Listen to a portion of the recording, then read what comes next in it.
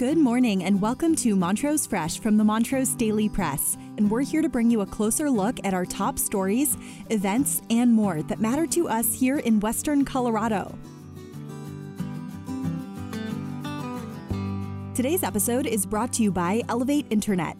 Whether it's for your home or your business, they offer the best speeds at the best price.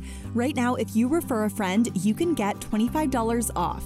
Give them a call for more information at 844-386-8744 or visit them at elevateinternet.com. Now our feature story. There's a lot on the horizon for the Mexican American Development Association as board members and volunteers move closer to creating a space for community and family-related needs. The building located near La Raza Park, also known as Tortilla Flats, a name that originated from within the neighborhood itself, recently completed work on its largest room and is already being rented out for meetings and events.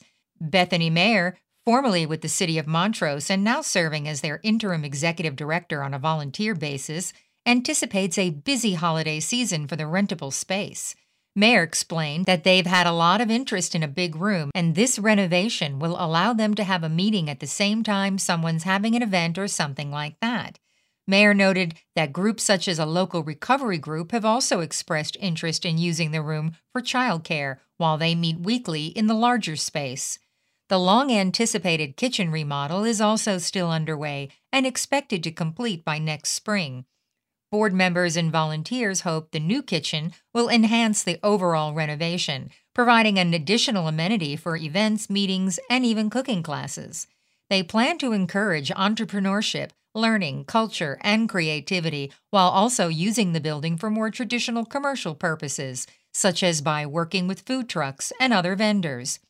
Overall, the renovation project costs about $300,000, a balance that includes grant funding. The City of Montrose helped pay for the building's asbestos abatement, which is slated for completion next month. Next, family and friends gathered on October 14th to mourn and remember 18-year-old Eduardo Carrillo, a North Fork High School student who died in a car crash earlier this month, along with Delta High School student 17-year-old Alexi Armendariz. Attendees brought candles that were lit and placed at the base of a memorial display on the back of Carrillo's pickup truck. Carrillo and Armendariz were passengers in a Mitsubishi Eclipse that went off the road early October 12th on Colorado 133 and rolled, throwing them from the vehicle. Another young person, an 18-year-old male, was injured, as was the driver, who is also 18. As of now, the investigation is ongoing. That's all for today, and thank you for listening. For more information on any of these stories, visit us at montrosepress.com. And don't forget to check out our sponsor, Elevate Internet. Visit them at elevateinternet.com to learn more.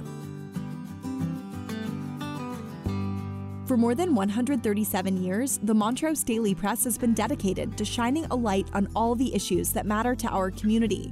Go to montrosepress.com to subscribe for just $1.99 per week for our digital edition.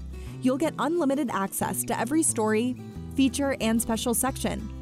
Thank you, and remember to tune in again next time on montrosepress.com or wherever you listen to podcasts.